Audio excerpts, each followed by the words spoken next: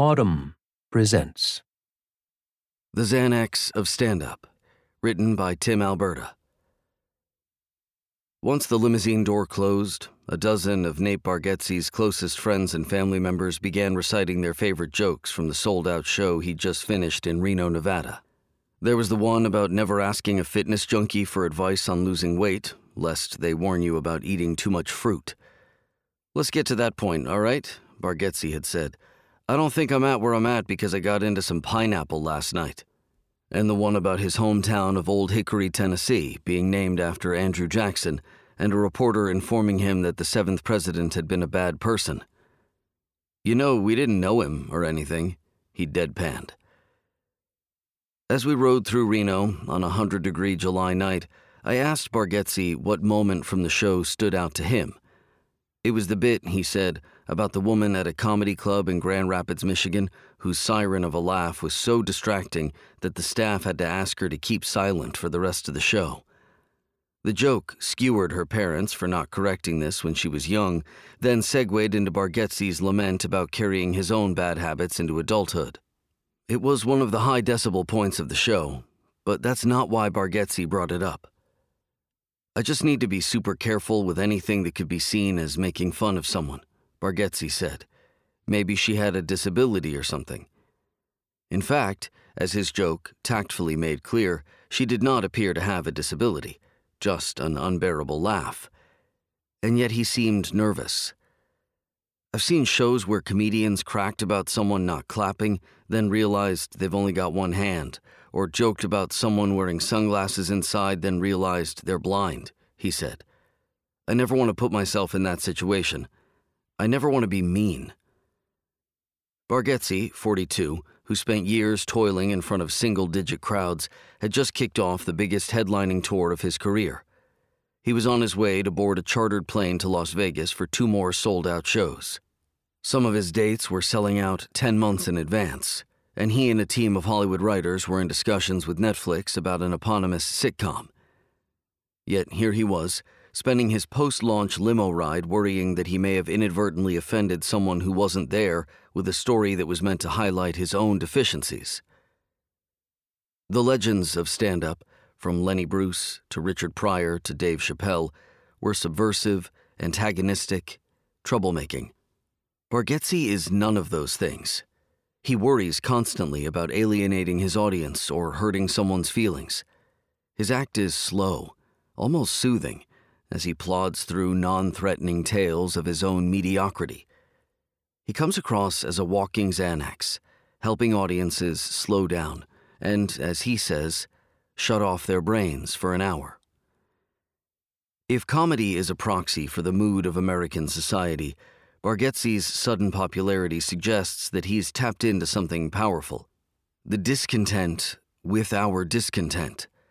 He insists that stand-up can be a great unifier, bridging the divides that have emerged within families, among friends, between red states and blue states.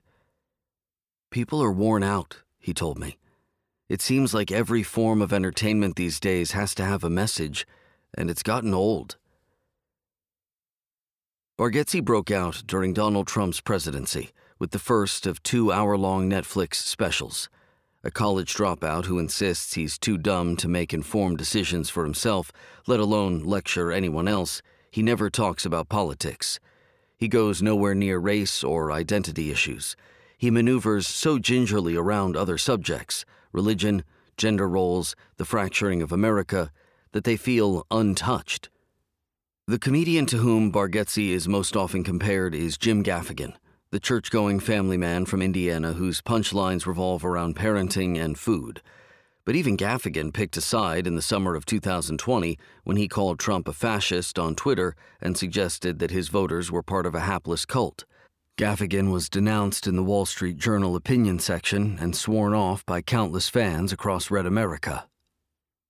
When I mentioned this episode to Bargatze, he exhaled hard and gazed skyward, like a bystander asked to describe a car wreck. "I don't have the stomach for that stuff," he said. "I don't have it in me to make people uncomfortable." Instead, Bargatze takes his audiences on strange, circuitous journeys that rarely conclude with an obvious punchline.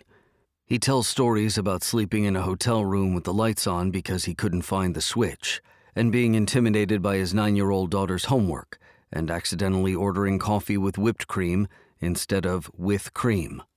Gaffigan told me that from the first time he saw Bargatze perform, he was impressed that Bargatze could be so unhurried, so inoffensive, and yet also rollickingly funny.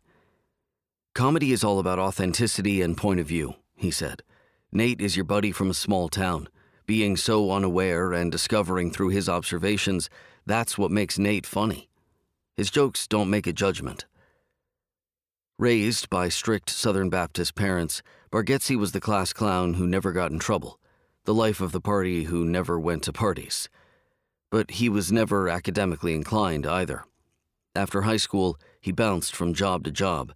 He worked construction, he sold cell phones at a Walmart kiosk, he delivered furniture, he put on drunk driving simulations at high schools. Finally, he did some remedial coursework at a community college, then enrolled at Western Kentucky University. He promptly flunked every course, even bowling, despite having once rolled a 266. He just didn't show up, his father, Stephen, told me. When he came home, Bargatze told his parents that he wanted to pursue comedy. They took the news well. His father made a living as a clown and a magician, a source of material for his son's future act. At his first open mic event, Bargatze squirmed, watching his parents sit through hours of expletive-laden acts before he went on. I knew then and there I was going to be clean, Bargatze told me. I just couldn't imagine my parents coming to watch a show and I'm up there being dirty. He spent 2 years in Chicago without landing a single paid gig, then moved to New York, where he caught a break at the famed Boston Comedy Club. He was a barker, handing out flyers in Greenwich Village, compensated with free stage time at night's end. He walked dogs and drove a FedEx truck during the day to pay the bills. For years, Bargatze would take the stage after 1 a.m. when only 4 or 5 people were left in attendance. But he got to watch stars like Dave Chappelle and Louis C.K. hone their craft, and he studied up-and-comers such as Bill Burr and Patrice O'Neal. Bargatze also began drinking hard, and his act became edgier. He started swearing from the stage and told stories about getting blackout drunk. He poked fun at overweight people and introduced an eyebrow-raising bit about sex workers being murdered in New York City. Bargatze told me he got very close to that edge of sabotaging his career because of alcoholism. He no longer drinks, and he hasn't cursed on stage in more than a decade. And the bit about sex workers, it became something of an inflection point. I had a girl message me on Twitter. She was a prostitute, and she was really, really hurt by it, Bargatze told me. And I just felt horrible. Like, here's this person who's really sad because of something I said, you know?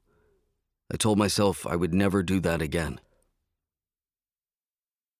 Before every performance, in the dressing room backstage, Bargatze pulls out an index card and writes down his set list. The 1- or 2-word prompts spill down in columns from left to right, usually 30 to 40 in total. The habit reinforces his memorization while also offering a final chance to reshuffle the act. On his last night in Las Vegas, as his father warmed up the crowd with a magic act, Bargatze told me there would be some changes to the show. His joke about a scientific proposal to dim the sun, one he'd giddily previewed just before the Reno show, was out. Instead, he was inserting new material. At the very top of the show, something his comedy hero Jerry Seinfeld calls a rookie mistake that he'd written hours earlier while bleeding money at a blackjack table. The gist was that Vegas dealers flipped cards too fast, so rather than trying to keep up, he would watch their facial expressions the way someone studies a flight attendant's reactions on a bumpy flight. Am I going to be okay here? The blackjack bit won roaring approval. Blackjack dealers do move too fast, and he does seem too dumb to do such speedy math. The sun-dimming joke had failed for the very reasons the blackjack joke succeeded. Bargatze was roasting the scientists floating the idea, rather than turning the joke inward, suggesting that it's the kind of solution to climate change you'd expect him to come up with.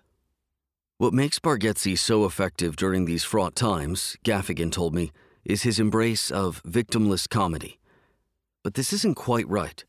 What Bargatze does is make himself the victim of his jokes, turning anecdotes into uncharitable assessments of his own intelligence. The irony is that his comedy is really smart. His yarn about driving past a dead horse lying on the side of the road, which sent him racing down mental side streets. How heavy is a dead horse? Would friends help move it? Which body part is easiest to lift? Is so entertaining that it distracts from the joke's ultimate destination. The horse was alive, Bargatze discovered on the drive back. He just didn't know horses could lie down to sleep. Burr, one of the most successful comics working today, told me that Bargatze's humor stems from his capacity to embody a certain type. There's always the stereotype of the Southern guy with the thick accent and they're not smart. It's such a dumb stereotype, Burr said. But Nate knew how to make that work for him. Burr recalled how he and Bargatze bonded years ago over their shared disdain for New York's cultural self-importance. Some of these badasses from Brooklyn used to make fun of the South, and Nate would take them on and destroy them. It was just amazing to watch. That might sound out of character for the understated comedian, but if there's one subject that gets Bargatze worked up, it's coastal condescension. In the time I spent with him, he kept flashing irritation with how places like his hometown are portrayed in popular culture. I do hate the way people in New York and LA talk about the South. We're all a bunch of rednecks running around screaming the N-word, he said. It was a hint that Bargatze does have strong opinions about divisive subjects, opinions that would undermine his unifying image and, very possibly, damage his commercial appeal if he expressed them on stage. Reading my mind, he added, I'm trying to ride the line here because I want to be able to sell out a theater in San Francisco one week and Mobile, Alabama the next week, you know? After his show, as we looked out across the shimmering Las Vegas skyline, I asked Bargatze whether he worried that his onstage persona as an aw-shucks Southerner might contribute to a caricature of the people and places he loves. He seemed puzzled by the question. Look, I am dumb, he said. That's not the South being dumb, that's just me. Maybe he is dumb. Or maybe, I suggested, he's smart enough to see how coming across as simple-minded could work to his advantage. Bargatze allowed a knowing smirk. I just want to be funny, he said. That ought to be enough. If you enjoyed this production, find the best long-form articles read aloud in the Autumn app, available now for iPhone and Android.